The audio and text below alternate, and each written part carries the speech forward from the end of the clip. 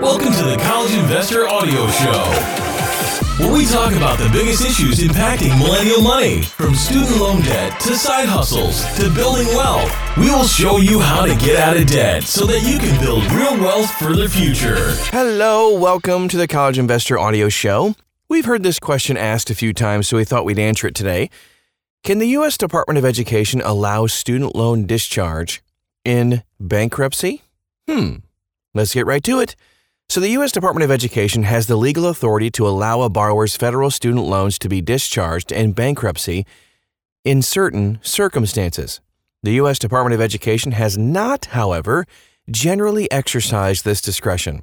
Instead, the U.S. Department of Education often opposes undue hardship petitions and asserts that the availability of income-driven repayment plans provides sufficient financial relief for borrowers who experience severe economic distress. The U.S. Department of Education suspended collection activity on defaulted federal student loans during the payment pause and interest waiver, which is set to expire January 31st of 2022.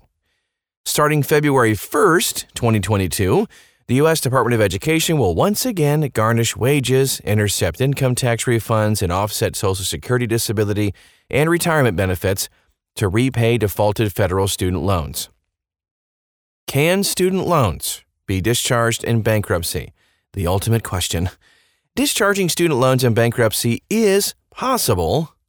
Very rare, though. Only, get this, 0.04% of student loan borrowers who file for bankruptcy succeed in getting a full or partial discharge of their student loans. Many don't even try to get their student loans discharged because of the expense and difficulty in qualifying for a discharge. The U.S. Bankruptcy Code provides an exception to discharge of certain student loans, blocking borrowers from discharging their student loans except when accepting such debt from discharge would impose an undue hardship on the debtor and the debtor's dependents. Okay, so undue hardship, what is that? Congress did not actually define what it meant by undue hardship. Thanks, guys. Leaving it to the courts to decide when student loans may be discharged in bankruptcy. The courts have established two standards: the Brunner test in the 2nd, 3rd, 4th, 5th, 6th, 7th, 9th, 10th, and 11th circuits, and the totality of circumstances test in the 8th circuit. The First Circuit uses both tests. The Brunner test involves 3 prongs, all of which must be satisfied. Number 1, the borrower must be currently unable to maintain a minimal standard of living for the borrower and the borrower's dependents while repaying the student loans. The inability to repay the student loans must be expected to persist for a significant portion of the repayment term of the loans. The borrower must have made a good faith effort to repay the debt, demonstrating that the inability to repay the debt is due to factors beyond the borrower's reasonable control. The totality of circumstances test is similar, but does not include the third prong from the Brunner test, and it's a little bit more flexible. Under the totality of circumstances test, the court considers the borrower's past, present, and future financial resources, the reasonably necessary living expenses for the borrower, and the borrower's dependents, and other relevant facts and circumstances affecting the borrower's ability to repay the debt. Unlike the Brunner test, there is no requirement that all 3 prongs must be met. Both tests establish a very harsh standard for bankruptcy discharge of student loans, what one bankruptcy judge referred to as requiring a certainty of hopelessness.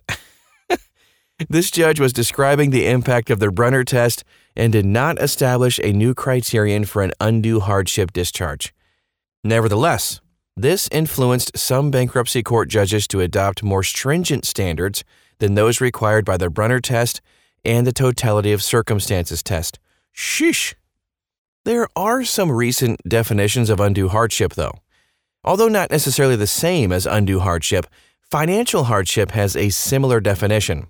Financial hardship is defined in the regulations for administrative wage garnishment as financial hardship means an inability to meet basic living expenses for goods and services necessary for the survival of the debtor and his or her spouse and dependents. Financial hardship is determined by comparing costs incurred for basic living expenses for the borrower's spouse, and the borrower's dependents with all income available to the borrower from any source. The regulations for administrative wage garnishment were added in 2003 and are based on the Debt Collection Improvement Act of 1996. There will not be a quiz on this, don't worry. Although Congress did not initially define the term undue hardship, the Bankruptcy Abuse Prevention and Consumer Protection Act of 2005 added a definition of undue hardship. Legal jargon alert, here's the definition. It shall be presumed that such agreement is an undue hardship on the debtor if the debtor's monthly income is less than the debtor's monthly expenses, as shown on the debtor's completed and signed statement in support of such agreement required under subsection, whatever, is less than the scheduled payments on the reaffirmed debt. This presumption shall be reviewed by the court. This is pretty much the equivalent of the first prong of the Brunner test that we talked about earlier. Since 2015, the gainful employment regulations have found that a program does not prepare students for gainful employment in a recognized occupation if the program has a debt service to earnings ratio of 12% or more, or a debt service to discretionary earnings ratio of 30% or more. The former is the rough equivalent of total debt exceeding annual income. All right, now let's move on to the duration of undue hardship. The second prong of the Brunner test requires the borrower's inability to repay the debt must be likely to continue for what they call a significant portion. Could you be more specific, guys, when you write laws? Come on. Of the repayment term of the loan. Okay, sorry. Just how long is a significant portion? The judge's ruling in Brunner v. New York Higher Education Services Corporation indicated that the repayment term is generally 10 years. After all, it is not unreasonable to hold that committing the debtor to a life of poverty for the term of the loan, generally 10 years, imposes undue hardship. Okay, so a significant portion of the repayment term is less than the full repayment term, and thus less than 10 years. Requiring the borrower to be in an income-driven repayment plan with a repayment term of 20 or 25 years is inconsistent with the ruling that established the Brunner test. When the Brunner test was issued in 1987, student loans could be discharged after 5 years without requiring a showing of undue hardship. This suggests that a significant portion of the repayment term is less than 5 years. Otherwise, borrowers could have obtained a discharge after 5 years without needing to demonstrate undue hardship. A showing of undue hardship was necessary only if the borrower wanted to discharge their federal or private student loans in less than 5 years. This is starting to clear things up a bit, huh? A 5-year standard has been used in other discharge options for federal student loans. So, for example, the total and permanent disability discharge is available to borrowers who are unable to engage in any substantial gainful activity by reason of any medically determinable physical or mental impairment that can be expected to result in death, has lasted for a continuous period of not less than 60 months, or can be expected to last for a continuous period of not less than 60 months. More legal jargon. Thus, let's explain that a bit. It would be reasonable for the U.S. Department of Education to decide to not oppose undue hardship petitions to discharge federal student loans in bankruptcy when the borrower's situation is of a permanent character and has lasted for 5 years, or is expected to last for at least 5 years. So, all that said, the U.S. Department of Education has a limited statutory and regulatory authority to compromise federal student loan debt. This authority to compromise debt includes consideration of undue hardship petitions, especially when the borrower is unable to repay the debt or the cost of collection is more than 1/3 of the potential recoveries. By the way, potential recoveries include amounts obtained through the offset of income tax refunds and Social Security retirement, disability benefits, etc., in addition to the administrative wage garnishment. So despite this flexibility, the U.S. Department of Education and other lenders tend to take the scorched earth approach to opposing most petitions for an undue hardship discharge of federal student loans. They often argue that the availability of income-driven repayment plans and other deferment, forbearance, and discharge options eliminate the need for an undue hardship discharge, which are options that are actually unavailable for defaulted borrowers. This actually seems contrary to good public policy and also an abuse of the judicial system. But there is a little bit of light at the end of this tunnel. There are some proposed changes in the U.S. Bankruptcy Code. Senator Richard Durbin, Democrat, Illinois, and Senator John Cornyn, Republican, Texas, introduced the Fresh Start Through Bankruptcy Act of 2021. On August 4th, 2021, we must make a point that this is actually bipartisan legislation because that doesn't happen very often, and it restores the ability of borrowers to discharge federal student loans after a waiting period. Student loans could be discharged in bankruptcy without a waiting period and without requiring the borrower to demonstrate undue hardship prior to 1976. In 1976, a 5-year waiting period was added to by the Education Amendments of 1976 for borrowers who could not demonstrate undue hardship. The waiting period was increased from 5 to 7 years in 1990 through the Crime Control Act of 1990 and eliminated in 1998 through the Higher Education Amendments of 1998. Just a little history session for you. This left demonstrating undue hardship as the only option for discharging student loans in bankruptcy. The Fresh Start Act would make federal student loans eligible for bankruptcy discharge after a 10-year waiting period, not counting any suspension of the repayment period. Borrowers would remain eligible to discharge their student loans sooner if they are able to demonstrate undue hardship. The college attended by the student, when the loans were borrowed, would be required to repay as much as half of the discharge debt if more than a third of the college's students receive federal student loans and the college has a consistently high cohort default rate and a consistently low loan repayment rate. The choice of a 10-year waiting period is perhaps based on the idea that a 10-year repayment term is a reasonable amount of time to be repaying student loan debt. It's also the standard repayment term for a federal education loan. Policy recommendations concerning undue hardship discharge petitions. Let's take a look at some of those.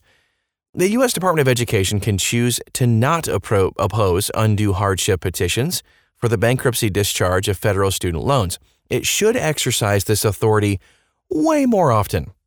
If the U.S. Department of Education believes that the cost of collecting a borrower's defaulted federal student loans will exceed the potential recoveries, or if the U.S. Department of Education believes it is likely to lose the court case, the Department of Education should not oppose a borrower's petition for an undue hardship discharge. The department should focus scarce litigation resources on cases where the potential recoveries, net of the collection costs, are highest, which seems pretty obvious, really. Let's talk about the cost of collection as we've been kind of discussing this a little bit. If the cost of litigation exceeds 1/3 of the potential recoveries, the Department of Education should not oppose the undue hardship petition because it's consistent with the existing regulations. This should be a mandatory standard, not advisory or discretionary. Moreover, when evaluating potential recoveries, the Department of Education should consider likelihood of collecting the loan and the amount that is likely to be collected, and should not assume that the full amount of debt will be collectible if the discharge petition is denied. It's a waste of taxpayer resources to litigate a case when the actual amount recovered will be less than the cost of the litigation itself. Duh. Let's move on to borrowers who are actually unable to repay debt. The U.S. Department of Education should consider the borrower's current and future income, the borrower's age and health, and also the amount of time that has passed since the debt was incurred when deciding whether to oppose an undue hardship petition for bankruptcy discharge. Okay, so for example, the Department of Education could adopt a standard that allows undue hardship discharge for borrowers who are age 65 and older. More than 1/3 of elderly borrowers age 65 and older are in default on their student loans. The Department of Education should also consider whether the borrower dropped out of college and was unable to complete their education. Such borrowers have the debt, but not the degree that can help them repay that debt. They did not gain any benefit from their education. Likewise, the U.S. Department of Education should consider if the quality of the borrower's education affects their ability to get jobs with sufficient income to repay the debt, or even any employment at all. The U.S. Department of Education should also consider whether the borrower is seeking an undue hardship discharge due to factors beyond their control.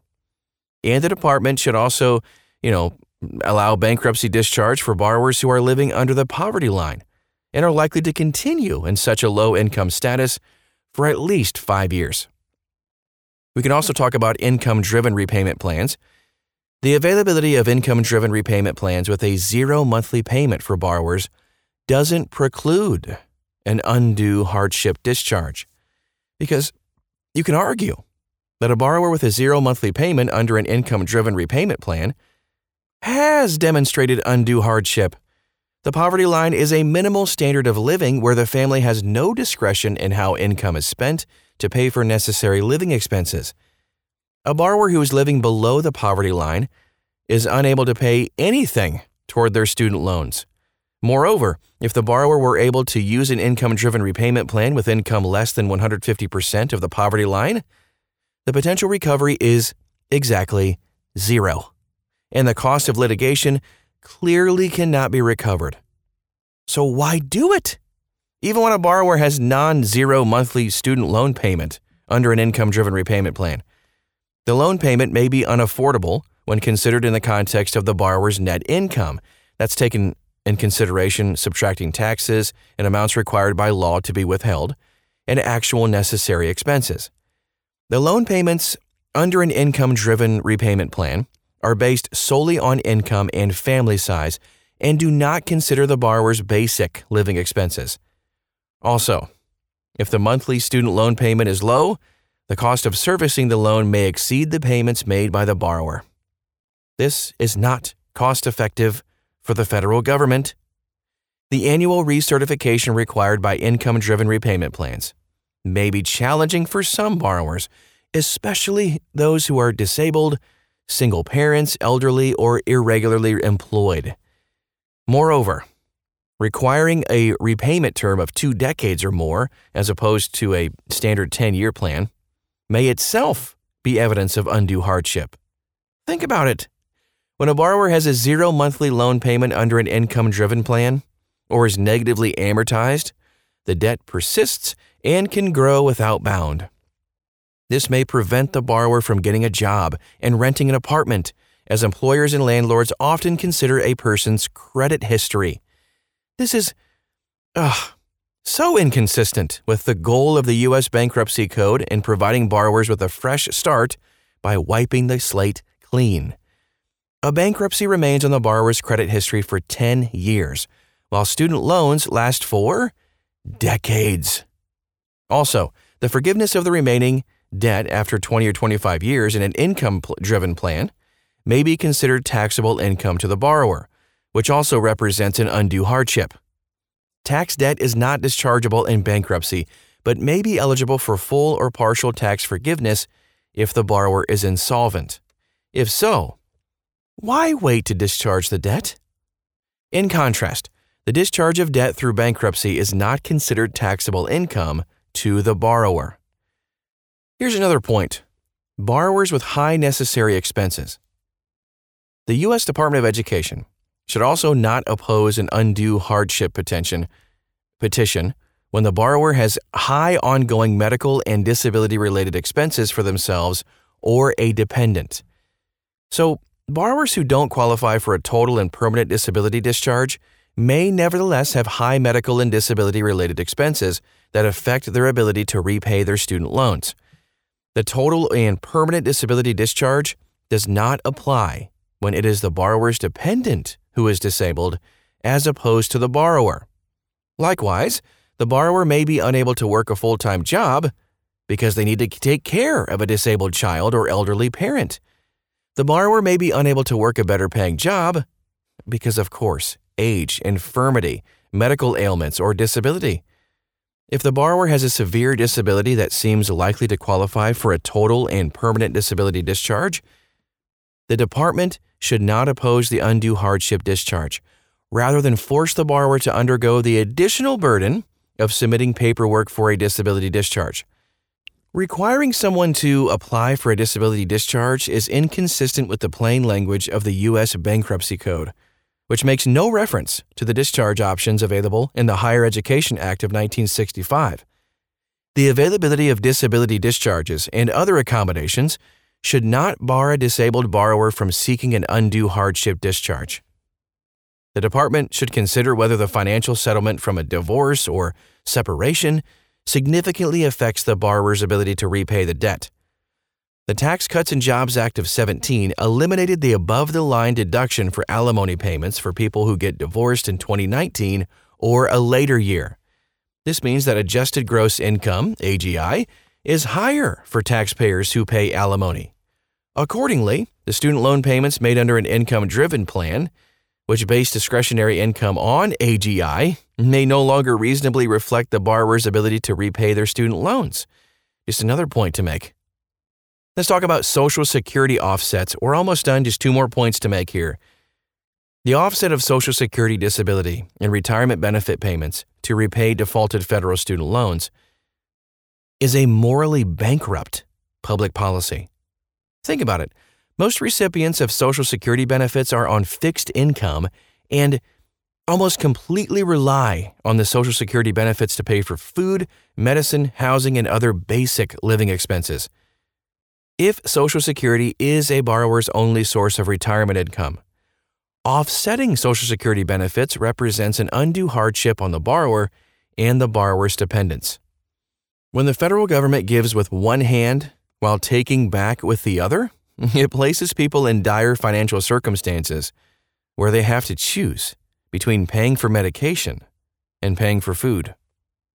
The U.S. Department of Education should stop this offsetting Social Security disability and retirement benefits, or just use means testing to determine when offsetting these benefits is not entirely unreasonable.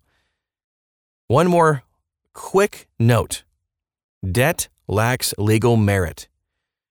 The U.S. Department of Education should consider whether it has a signed promissory note for the debt. If the U.S. Department of Education does not have a signed promissory note, it cannot prove that the debt is owing. That is our show for today. A little long one, a little longer than usual, but I hope it was helpful and not too confusing. I know there was a lot to digest there, but you can read this article for yourself, follow the links and resources to find out more, dig deeper into this. U.S. Department of Education allowing student loan discharge and bankruptcy. Find it all when you copy and paste the title of this podcast at thecollegeinvestor.com in the search bar. Thanks again for stopping by today. We'll talk to you again.